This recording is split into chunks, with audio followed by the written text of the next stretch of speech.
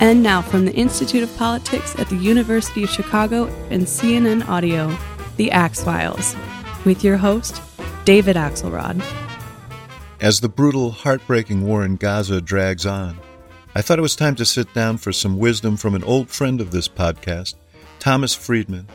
For 45 years, the Pulitzer Prize-winning author and New York Times columnist has covered the agonizing complexities of the Middle East as few others. Now he's campaigning through his work for the only solution that he believes can end the war and bring a measure of peace and security to both Israelis and Palestinians. Here's that conversation.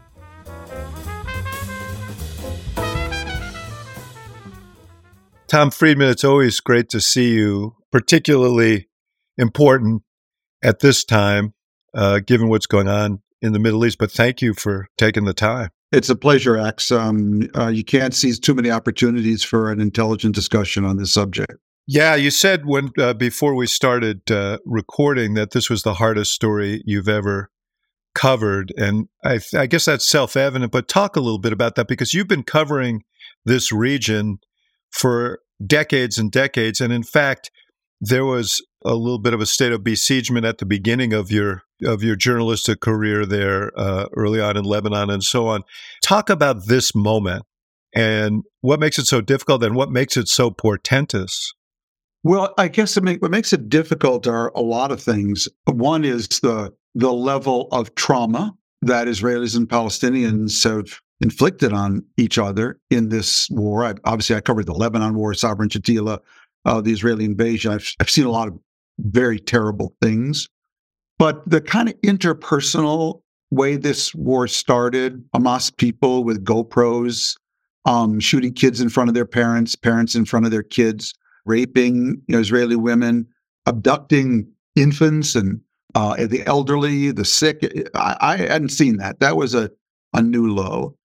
Yeah, I have to let me interrupt you for 1 second and just say all of that I felt so deeply. And the thing that just tore me up, because I have an adult child with special needs, was to see a young boy who was a special needs boy being led off. And I thought about my own daughter and how she would never understand what was happening.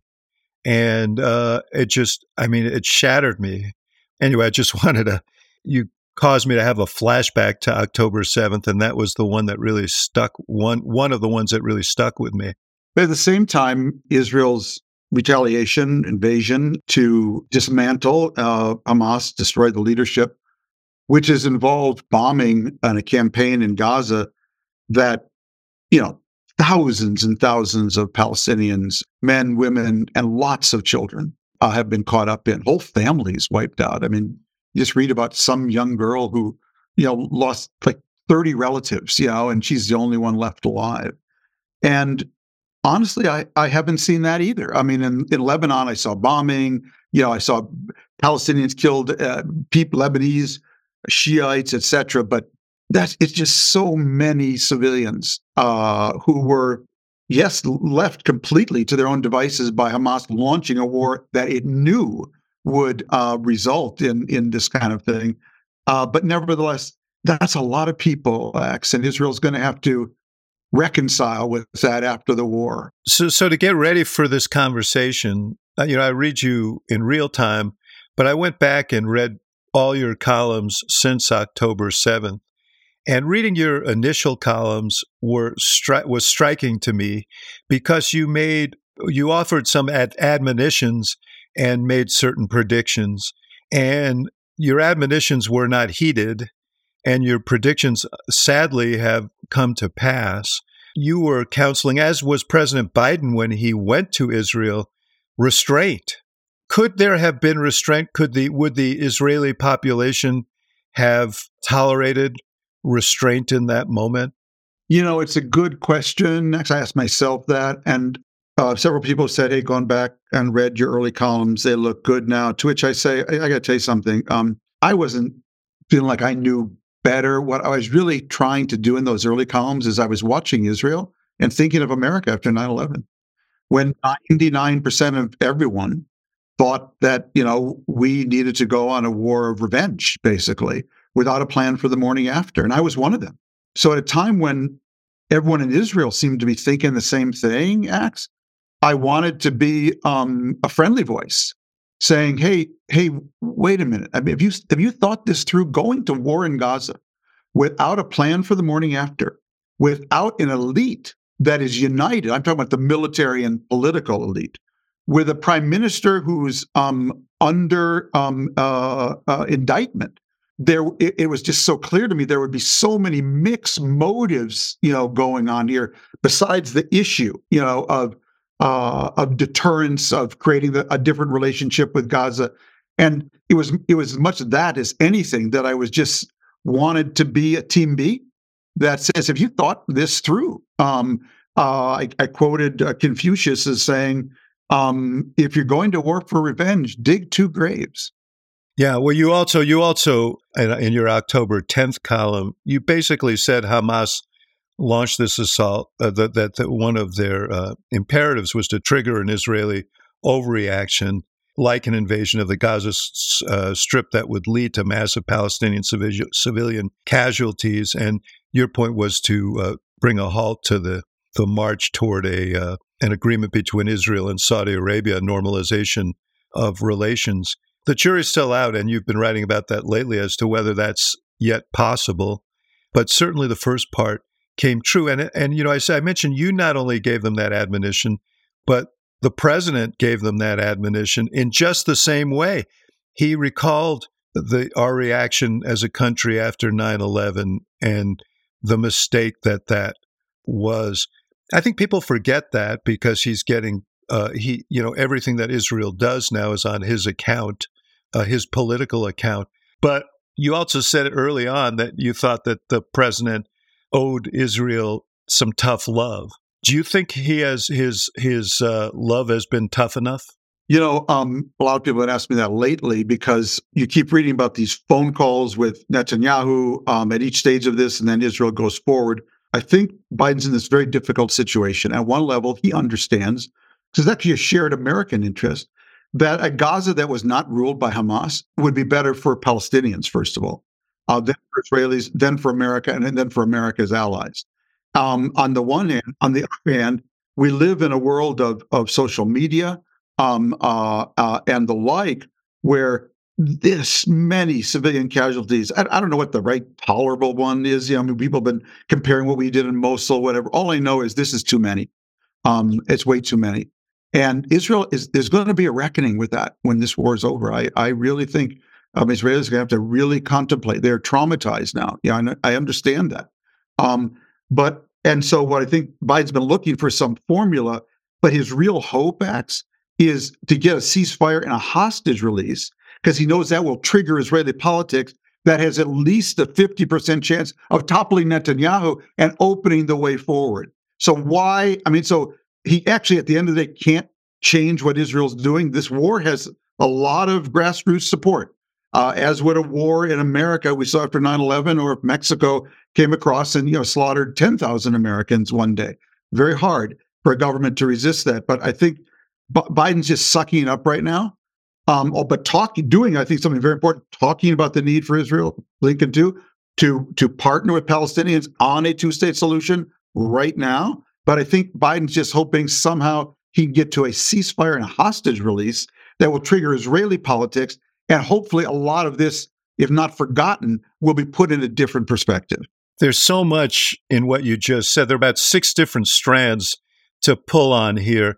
And I want to get to all of them. First of all, just on the issue of a traumatized Israel. And I know you spent some time there after the Hamas massacre.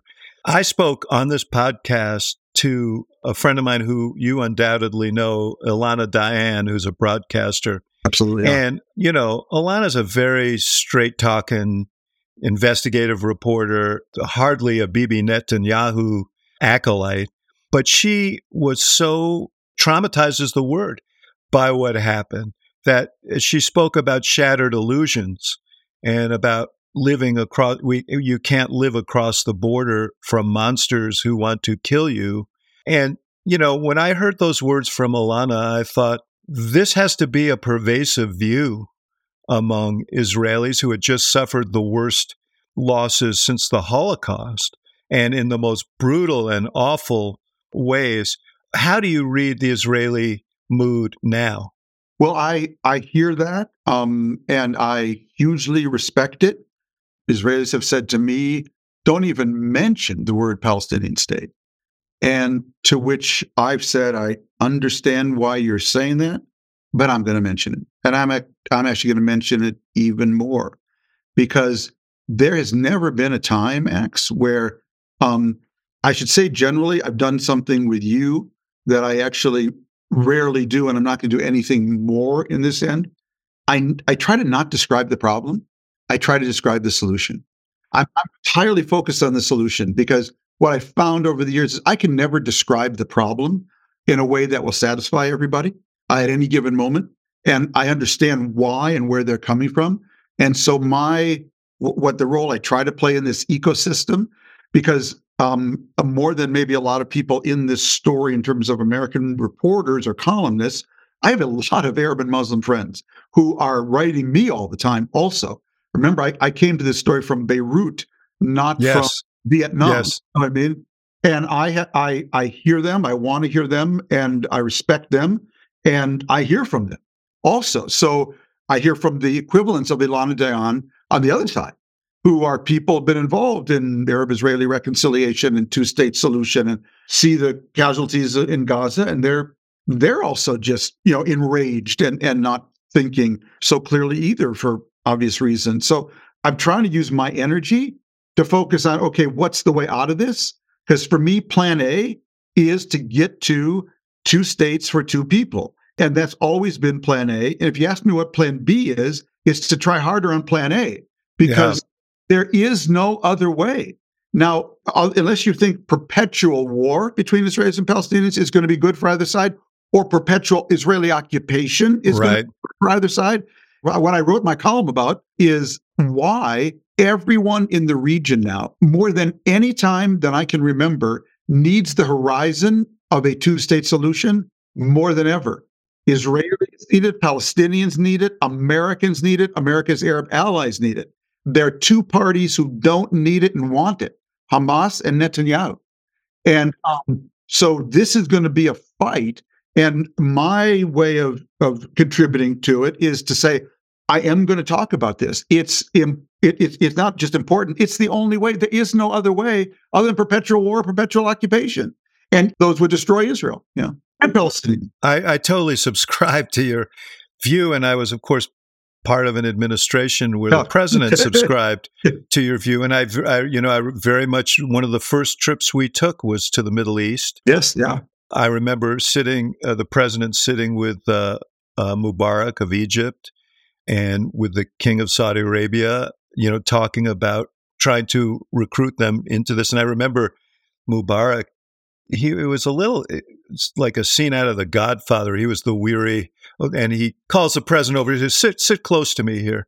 And he says, we will try to help, but you have to understand this is a very complicated neighborhood. Yeah. So I don't know how Israel survives as a Jewish democratic state under these circumstances. And I think a constant state of besiegement is really difficult. But the reason I asked you about not to get you to go over the problems, but it seems to me that part of the mood of the people, of the Israeli people, is important to this equation.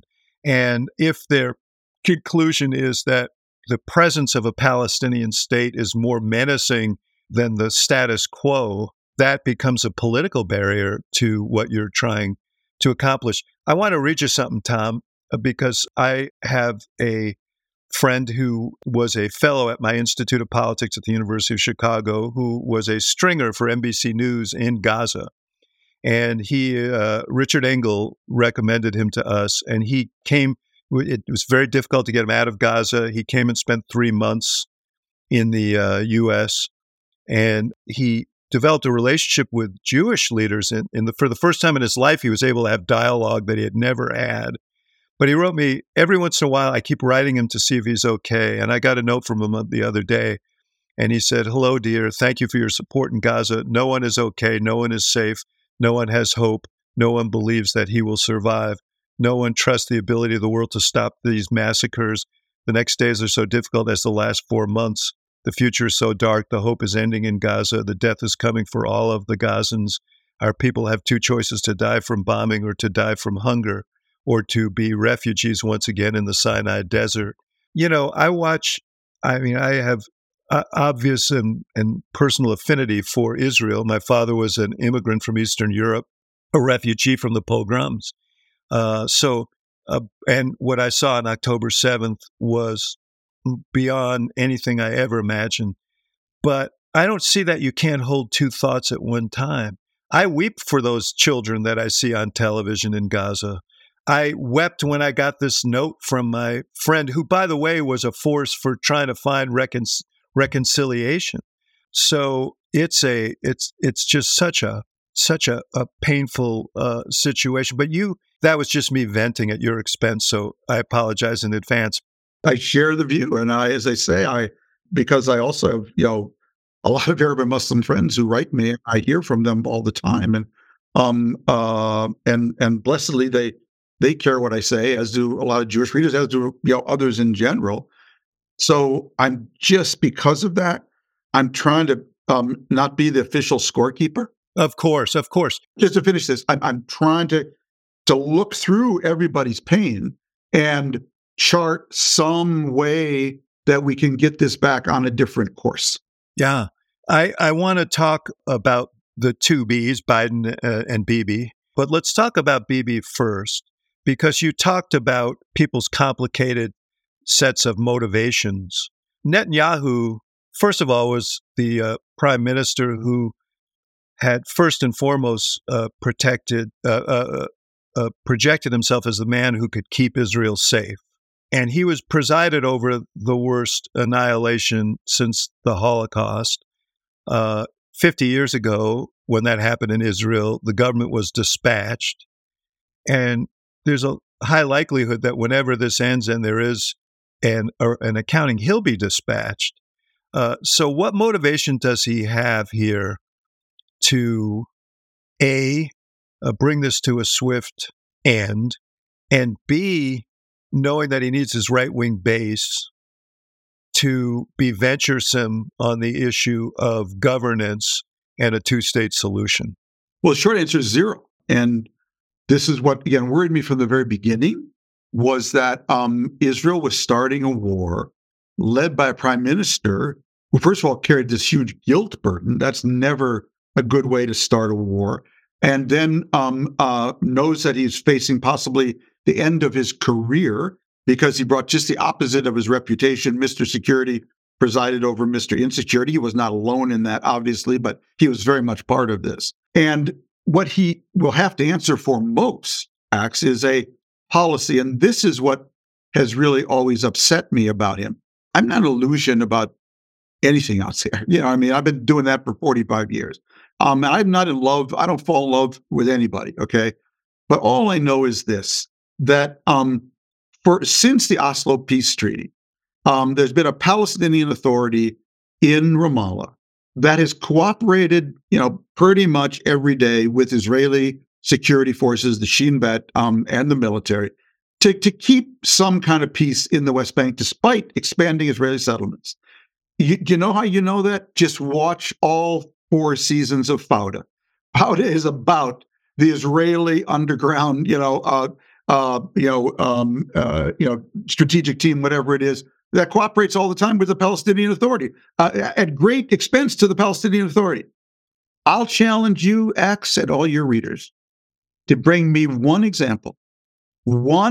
single example from the 16 years of Israeli Prime Minister Bibi Netanyahu's rule where he has ever acknowledged that publicly, thanked the Palestinians, the Palestinian Authority, and said, you know what, guys, we have our issues, but you've been a force for stability there. Yes, there's all kinds of other problems, incitement, textbooks, payment to prisoners and whatnot. I get that. Those guys also swim in a very complicated reality, but never once.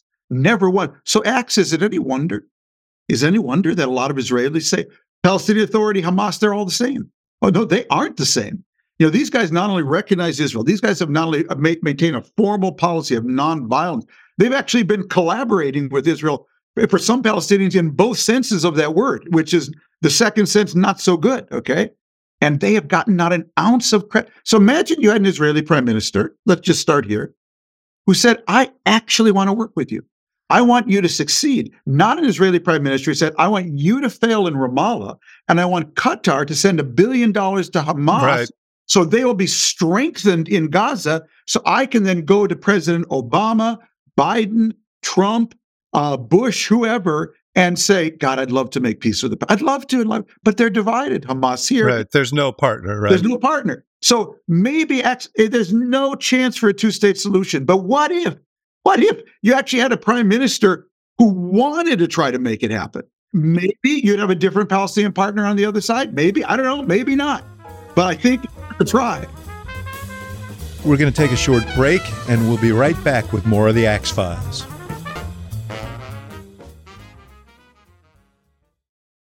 This podcast is supported by Sleep Number. Quality sleep is essential. That's why the Sleep Number Smart Bed is designed for your ever-evolving sleep needs, so you can choose what's right for each of you whenever you like. Need a bed that's firmer or softer on either side? Helps you sleep at a comfortable temperature. Quiets their snores? Sleep Number does that. Only Sleep Number Smart Beds let you each choose your ideal comfort and support, your Sleep Number setting. Sleep Number Smart Beds learn how you sleep and provide personalized insights to help you sleep better. All Sleep Number Smart Beds feature cooling, pressure-relieving comfort layers for soothing sleep throughout the night. Temperature-balancing bedding is designed to move heat and moisture away when you're hot. When you're cool, they hold their energy to help warm you. Sleep better together. J.D. Power ranks Sleep Number #1 in customer satisfaction with mattresses purchased in-store. And now, save 50% on Sleep Number limited edition smart beds for a limited time. For J.D. Power 2023 award information, visit jdpower.com/awards. Only at Sleep Number stores or sleepnumber.com. Jon Stewart is back in the host chair at The Daily Show, which means he's also back in our ears on The Daily Show Ears Edition podcast. The Daily Show podcast has everything you need to stay on top of today's news and pop culture. You get hilarious, satirical takes on entertainment, politics, sports, and more from Jon and the team of correspondents and contributors. The podcast also has content you can't get anywhere else, like extended interviews and a roundup of the weekly headlines. Listen to The Daily Show, Ears Edition, wherever you get your podcasts.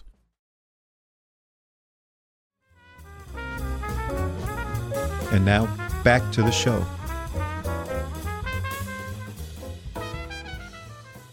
You're of the view, and I think there's a lot of evidence to support it, that the last thing he wanted was a strong Palestinian Authority, because then the pressure to agree to a two-state solution would be hard to ignore. Absolutely. Now, as I've also written, Hamas, which I think is just an incredibly destructive organization, as I wrote in my column on Tuesday, okay, I actually told, this is an important week for me personally. 22 years ago, this week, I went to Saudi Arabia, and I sat down with then Crown Prince Abdullah, and we did an interview in which he laid out the Abdullah peace plan, built actually on a column I wrote, okay, in which I urged the Arab League to declare a peace plan post 9/11, calling for total Israeli withdrawal from the West Bank, Gaza, and East Jerusalem in return for for a Palestinian state in return for full normalization with the entire Arab League. And I went to see Crown Prince Abdullah, and he basically made that proposal. All hell broke loose. They called an Arab League summit then in Beirut on March 27, 28, 2002, to make the Abdullah ideas into the Arab Peace Initiative. March 27, March 28, which they did. It became known as the Arab Peace Initiative. And you know what, Axe? It didn't go anywhere. And you want to know why it didn't go anywhere? Because on the evening of March 27th, a suicide bomber blew up a Passover Seder at a hotel in Netanya, killing a slew of Israelis, injuring over 140, okay? And you know where that suicide bomber was from, Axe? An organization called Hamas claimed credit for. So spare me the tripe that Hamas had no choice or whatever. This is what Hamas did on the eve of the first pan-Arab peace initiative, the Arab peace initiative that included even Syria. So they have a history here, and until they are out of the way and Netanyahu is out of the way, we're not going to be able to know really what is possible. Imagine if you had people actually were committed to helping each other. Think of Northern Ireland. It took a while, but to actually, or de Klerk and Mandela. Imagine that rather than what we've had for so many years. Now, did we have that before them? The Palestinians made huge mistakes, in my view, around Camp David. A blown opportunity with Barak. I say to you, okay. You say the Palestinians will never, come together with Israel on anything, sign a two-state solution. To which I say that I don't see how the next generation of Israel is going to stay there, because you're talking about permanent conflict. Yeah, the old Abba Eban adage about the Palestinians never miss an opportunity to miss an opportunity, but so have the Israelis. Right. Netanyahu never missed an opportunity to squash an opportunity. Well, and with during the last 16 years. I want to get to Iran's role in this, but before I do, just you provoke a memory. I went to Israel in '94 with a group of Democratic officials, and it was an AIPAC trip. And we met with Netanyahu, we met with Perez, and we met with Rabin. And it must have been in early '95. And there was a guy in the group who asked each leader the same question. If we go forward with Oslo, what will you tell the settlers? Netanyahu said, well, I won't have to tell them anything because I won't move forward. I'm not going to ask them to leave. Perez said, well, I'd tell them they're free to stay under Palestinian rule, which he may have meant it, but it was, I thought, an insufficient answer, or maybe the answer of a utopist. I don't know. And then Rabin said, I would tell them that too much blood has been spilled. We've lost too many of our young. Peace has a price, and this is the price. And you could see why he was the leader. And I wonder, and you probably wonder and have thought about this because you think so deeply about these, how different history may have been but for an assassin's bullet later that year in 1995 that took Rabin off the field. Yeah, there's no question that the death of Sadat, the death of Rabin, really, really mattered. And that's on the minds now of a lot of leaders today. They don't want to end that way. But the other thing about that was that Bibi's position then was very much. I mean, how much do you think Bibi's position on two states is rooted in his own narrow and desperate political needs because he is under indictment, he loses power, he could go to prison, and how much is rooted in his long-standing and familial position about Judea and Samaria and the historic claim, the biblical claim of Israelis, of Jews to the West Bank? I take him at his word. I think it's both. I'm sure his political convictions are sincere. He's written books about it. And at the same time, I'm sure that he knows if he loses his coalition right now, Israel's a country that puts prime ministers and presidents in jail. He could very well end up in jail, and that's clouding everything right now, which is why Israel has to get past him. Give him a pardon, whatever he wants, a future home on Larry Ellison's island in Hawaii, whatever you want. I'll just say one thing, X, because my view is Israel is to wider trends in civilization what off-Broadway is to Broadway. And Israel is just the off-Broadway version of what is going on here. Well, Trump and Netanyahu are brothers from different mothers.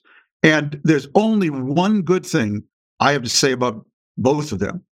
And that's, thank God, that God only made one of each. That there's just, you get Trump away from the Republican Party, you get Netanyahu away from the Likud. I think it opens up possibilities for both that are unimaginable right now, because I think they're two uniquely world-class politicians in their own ways, but also just so interested in power and power alone and their own power that obviously they meld that with the national interest. But I don't think it is. Yeah, well, look, I think they share a feral genius for exploiting anger, outrage, resentment, and manipulating the modern media environment. Yeah, I think that they share that. Let's talk a little bit about American politics as it relates to this situation. Obviously, the president has you said a couple of weeks ago in your column, I guess maybe it was last week's column, you talked about the emerging Biden doctrine, which very much follows in the path of the Arab proposal of 22 years ago. But he's under great political pressure here as well. Talk about how he's handled this and whether you feel that he is in a position to deliver this. Let me start at 30,000 feet and then... Yeah, good place to start. Yeah, so I just gave a talk to a group of retired U.S. diplomats, a wonderful group here in D.C. They gave me an award. I gave them a nice talk. And I told them there has never been a worse time to be a Secretary of State or a U.S. diplomat than today, because so much of your job is managing weakness, not strength. So when Henry Kissinger was negotiating the post-73 peace between Egypt, Syria, and Israel, I'm going to date myself here, Axe. He needed 3 dimes. 3 dimes. 1 to call Golda Meir, 1 to call Anwar Sadat, 1 to call Hafez Assad. 3 dimes and a plane, and he was on his way. Okay. Poor Tony Blinken has to... are the Houthis in the phone book? Does anyone even know? Are the Houthis in the phone book? If you call them, does the phone come off the wall? By the way, if you bomb them, do they even know? They're already in a completely bombed out country. You know what I mean? That to be the president of the United States and the Secretary of State is so much to manage weakness now, not to manage strength. And managing weakness is hell on wheels. Okay. Our weakness of parties there. So I start, there.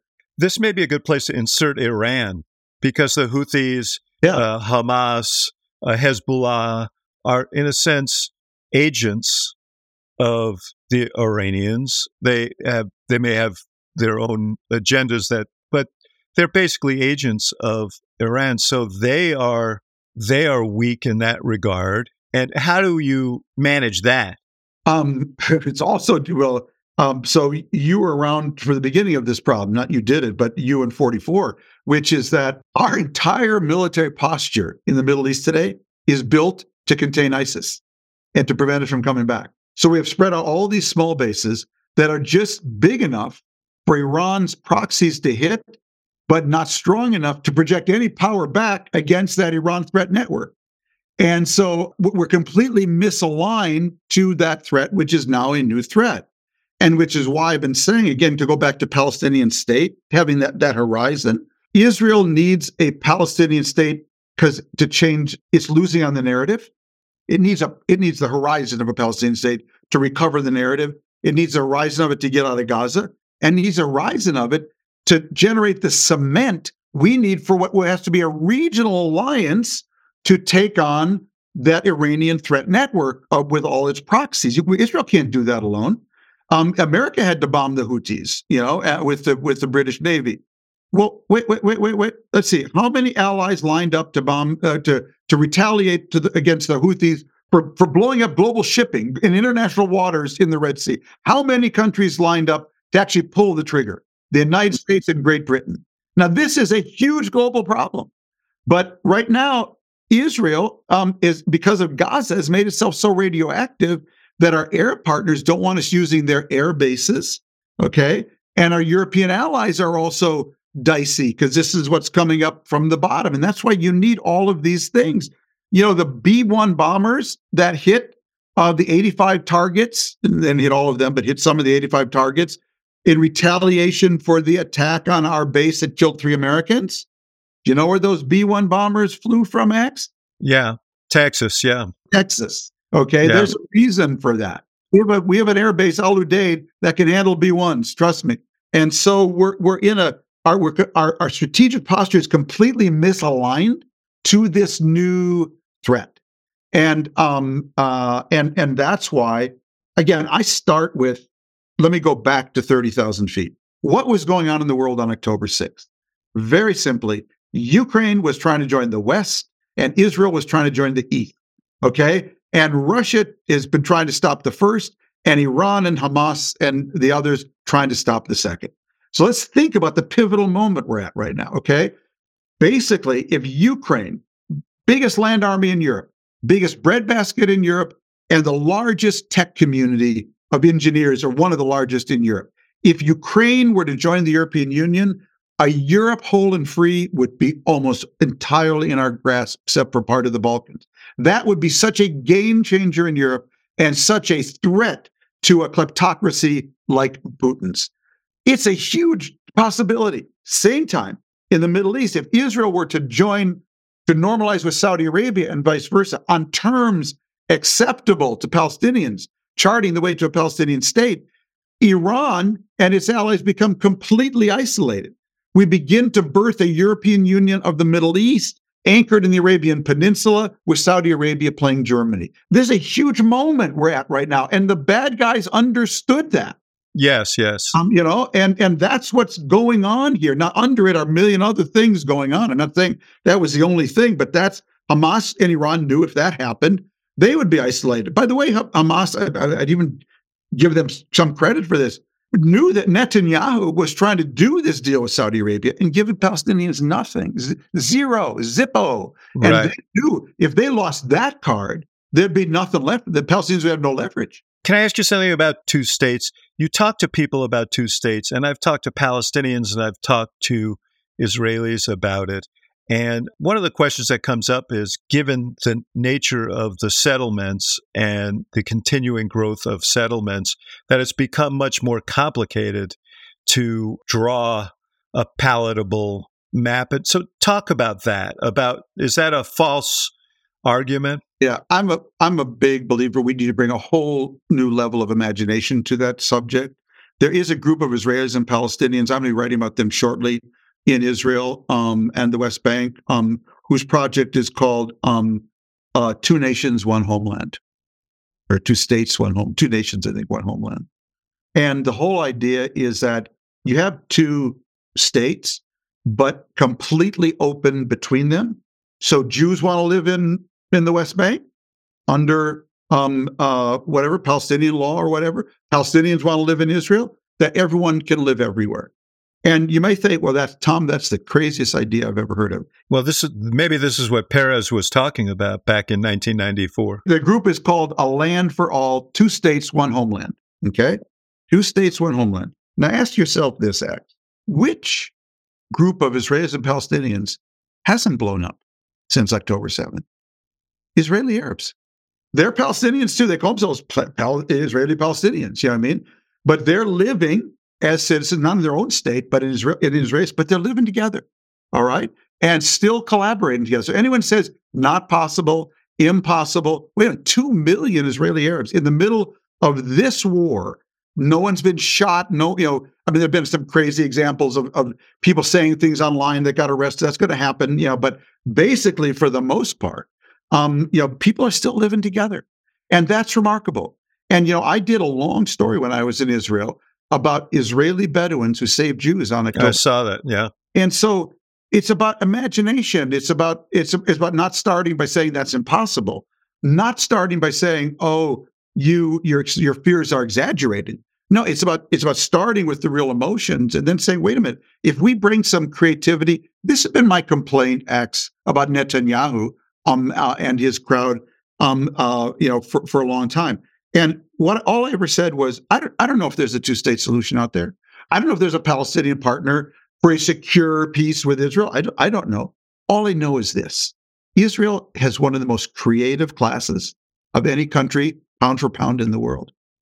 Where is all the creativity that's gone into cyber weapons and tools and tech startups and social network? Where have you seen, wow, jaw-dropping creativity from Israel or Palestinians about that problem?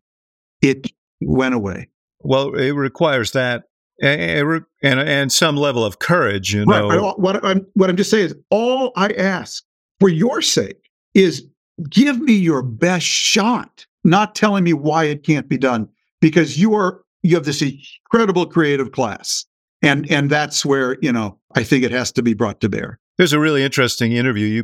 You probably saw it, that Ezra Klein did with Salam Fayyad, who you know well, I'm sure, who was the prime minister of the Palestinian Authority in the early part of the century. I actually coined the term Fayyadism to describe his institutional building approach. Yeah. And one of the things that he said, I mean, he's still, I'm sure he would commune with you on this notion of moving forward. And he does believe that at this point that the idea of extinguishing Hamas completely is probably a fool's errand. What he said about the earlier attempts and the earlier discussions about a two-state solution is that they weren't, that what was conceived for the Palestinians wasn't exactly a state, that it didn't have the full qualities of a state, and that Palestinians, why should the Palestinians have a watered-down state? And he made a pretty compelling argument about that. But let me just ask you about your point about this moment, because it does feel between what's going on in Israel, what's going on in Ukraine, and what's going on in Washington and our election, this really does seem like a hinge moment in history. Oh, we're in 1989. We're in 1962. We're in a hinge moment, exactly. And it is not exactly sure which way the door swings. We're going to take a short break, and we'll be right back with more of the Axe Files.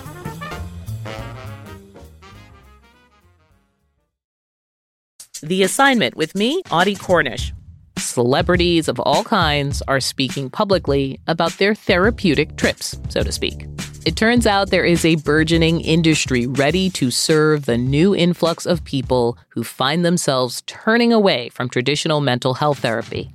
The gap between what we know and what we don't about psychedelic therapy. Listen to The Assignment with me, Audie Cornish, on your favorite podcast app.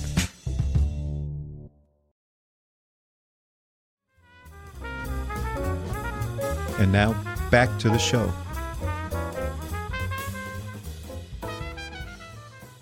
I want you to talk a little bit about what's happened in the Congress and Trump's influence in the last couple of weeks.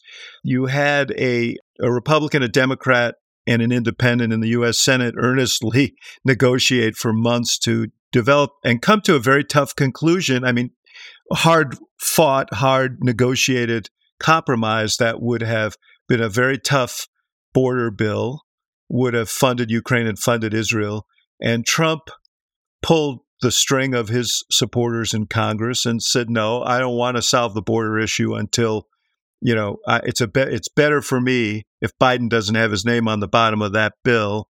And he's also sowed doubt about Ukraine.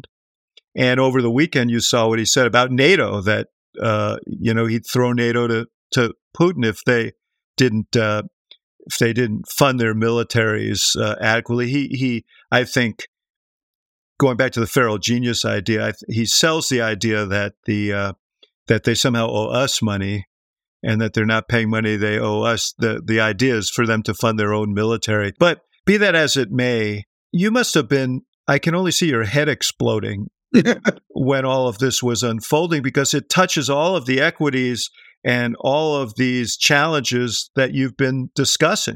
We have a Republican Party whose motto, whose bumper sticker is very clear: Trump first, Putin second, America third. Trump first, Putin second, America third. Now, I ask myself, Max, we've known each other a long time. When I covered Obama, I'm not a partisan person. Try to be a decent middle road guy. My identity is I'm a cross between Walter Mondale and Thomas Hobbes. I'm a Minnesota kid who went to Beirut. You know what I mean? And so I'm not a hyper-partisan person. I was talking to my wife, the other night and watching what the Republicans were doing on the immigration bill. And I could only say, did these people not have wives and kids? If I behave in that craven way against the interests of my country for Donald Trump, I come home, the mattress is in the driveway. I'm sorry.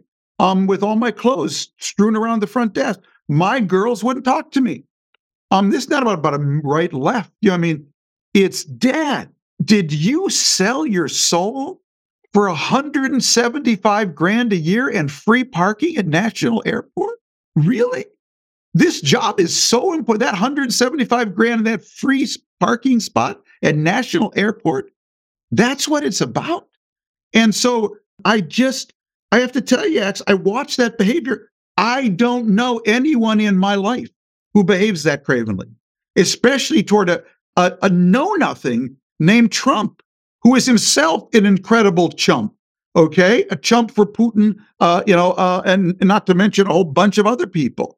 And so, once I get done venting, though, I did say, my friend Leslie Goldwasser, I've quoted her several times. She's from Zimbabwe, a dear friend of mine. And she said to me once, you Americans kick around your country like it's a football, but it's not a football. It's a Fabergé egg. You can drop it. You can break it. Don't do that. Yeah. So I lived in a country, Lebanon, where politicians thought they could bash the system, steal money, and it would all hold together. It'd be there when they wanted it, And then one day, they hit it one too many times, and it fell apart, and it was gone, and they can't get it back together again. That can happen here. No, I listen. I feel this strongly. Democracy is not a gift. Democracy is a project. Exactly. And every generation has to re-enlist in that project. And there are all kinds of pressures. One of the things I wanted to ask you about, because you're not only someone who's thought deeply about the Middle East and reported on it, but you thought deeply about technology and the impact of technology. And our politics has come to mirror social media. And, we have algorithms that, the thing that keeps people engaged online on social media is anger, resentment, outrage, and people are shoved deeper and deeper into silos and are told to regard everybody outside of the silo as an enemy. And that's a lot of how our politics is working right now. That's how people raise money. That's how Trump is a perfect reflection of it. But the other thing, Tom, is that our democracy is set up to move ponderously when we are divided. So we have this technology that is raising people's anxiety, that is dividing us, and democracy that is moving, as we saw on this immigration, Ukraine and Israel bill, slowly. And it gives people, it adds to the jaundice about the whole system. I think it's a caustic mix. I worry a lot about how we're going to navigate our way out of that. Well, I just say a couple things. The founding fathers, because they didn't want this to turn into a monarchy, created a separation of powers. But if you have separated powers, it presumes compromise. If you have separated powers and no compromise, you have what Frank Fukuyama calls a vetoocracy. You can't get anything done. And so there is no democracy without compromise. And that's where we are going. It's where social networks are driving us. Now, I have never looked at Twitter. I've never looked at Facebook. I've never smoked a cigarette. My plan is not saying all three.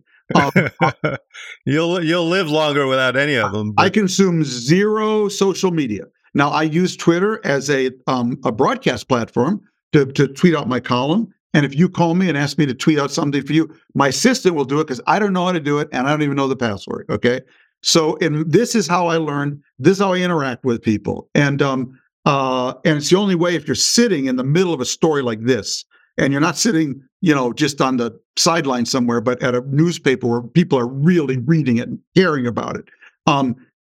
It's the only way I can keep my head on my shoulders. But because of it, I don't walk around with my fists clenched every day and say, Axe, did you see what that guy wrote about? Yeah, right. I'm blissfully not there. Sometimes I miss things. I'll deal with that. But many millions of Americans are not as healthy as you. Yeah. Many millions of Americans spend a lot of time online, on their phones, getting fed whatever their algorithm says they'll receive with interest. Yeah. Whether it's healthy or truthful or not. I think this is the problem because it's destroying the two necessary pillars of a democracy, which are truth and trust. If we don't know what is true, we cannot know which way to go. And if we can't trust each other, we cannot go there together. And big, hard things can only be done together. And we're before our eyes, we are literally taking the greatest country in the world and literally hacking away at it.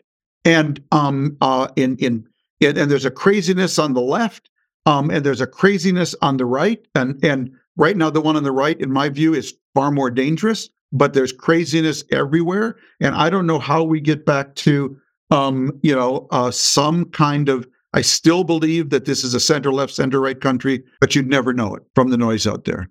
No, you're absolutely right. What happens if, first of all, what happens if this aid to Ukraine stalls, if the aid to Israel stalls, frankly, if the border bill stalls? But let's focus on Ukraine. What is at stake right now? Putin will wait for the end of winter, and when Ukraine would be pretty much out of anti-aircraft weapons, and then he'd own the skies over Ukraine. And then he can just pound the place until they agree to whatever terms he sets. And God knows what they'll be.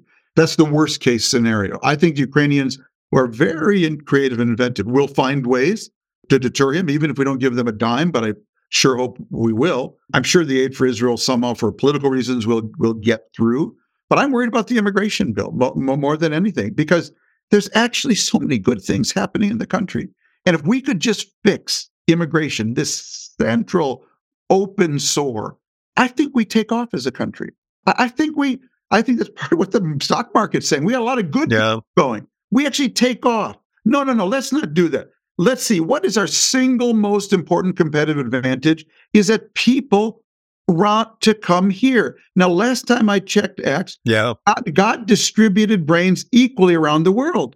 What he didn't distribute equally was countries that would be receptive to the most energetic and the most creative of them coming here. And if we throw that away, we just revert to the global mean. That's all we do. Yeah. Well, it's worse than you say, because we're also an aging country. And one of the ways we renew ourselves or renew our country is through generations of immigrants who come here as young people to make a better life. And by the way, most of them come here to work hard, to succeed, not the caricature of people who want to sponge off of our social welfare system. There are more generous social welfare systems elsewhere if that's what they are looking for. So, well, the thing I love most is, what's our single most comparative advantage over China? It's immigration. Right. What does Trump want to do? Surrender it. Right. No, it's crazy. Yeah. Before we go, I need to talk to you about, when you talk about social media, the thing that you see on TikTok and Instagram these days are a lot of photos and film of what's going on in Gaza. Yeah. And it's impacting young people. It's aimed at young people in particular, and it's impacting them greatly. You see what's going on our campuses. Yes. And the debacle that we've seen at some of our great universities. And how concerned are you about that? And how do we navigate through that? Because, I'll tell you, as threatening to Israel as some of these other issues is the fact that younger Americans and even younger Jewish Americans are disaffected because these kids are imbued with this passion for human rights and so on, and they see the Palestinian cause as a sympathetic cause. So I can't fix social media now. I can't wish TikTok or Facebook or Twitter away. All I can tell you is this, Axe, we're going to end where I started. You give me Israelis and Palestinians engaged in a serious enterprise, an effort toward a two-state solution with the horizon of 2 states for 2 people, I'll fix 90% of your PR problem fast. Bad situations get amplified by this. Now, the whole woke thing, that's beyond my pay grade. That's just not my thing. What's going on campuses, and you're working on campus. I'm not. All I know is, I find what I read, often very disturbing. But I got enough things to disturb me from the Middle East than to wade into that one. So. But you're right that a good faith effort to solve that problem, not just for now, but forever, would help enormously. Changes everything. Tom Friedman, it is always a pleasure to talk to you, brother. You're such a smart guy and such a thoughtful guy. And anyone who wants to educate themselves about what's going on in that region ought to be a faithful reader of your column, as I am. So thank you so much for the time. Pleasure, Axe. Anytime. Thank you for listening to the Axe Files, brought to you by the Institute of Politics at the University of Chicago and CNN Audio. The executive producer of the show is Miriam Finder Annenberg. The show is also produced by Saralina Berry, Jeff Fox, and Hannah Grace McDonald. And special thanks to our partners at CNN, including Steve Lichtai and Haley Thomas.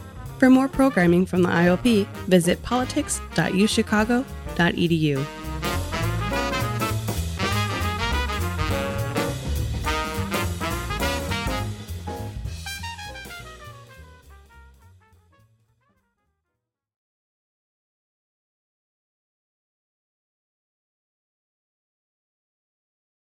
Quality sleep is essential, and that's why the Sleep Number Smart Bed is designed for your ever-evolving sleep needs. So you can choose what's right for you whenever you like. Need a bed that's firmer or softer on either side? Helps you sleep at a comfortable temperature. Quiets their snores. Sleep Number does that. Sleep better together. J.D. Power ranks Sleep Number #1 in customer satisfaction with mattresses purchased in-store. And now, save 50% on Sleep Number limited edition smart beds for a limited time. For J.D. Power 2023 award information, visit jdpower.com/awards. Only at Sleep Number stores or sleepnumber.com.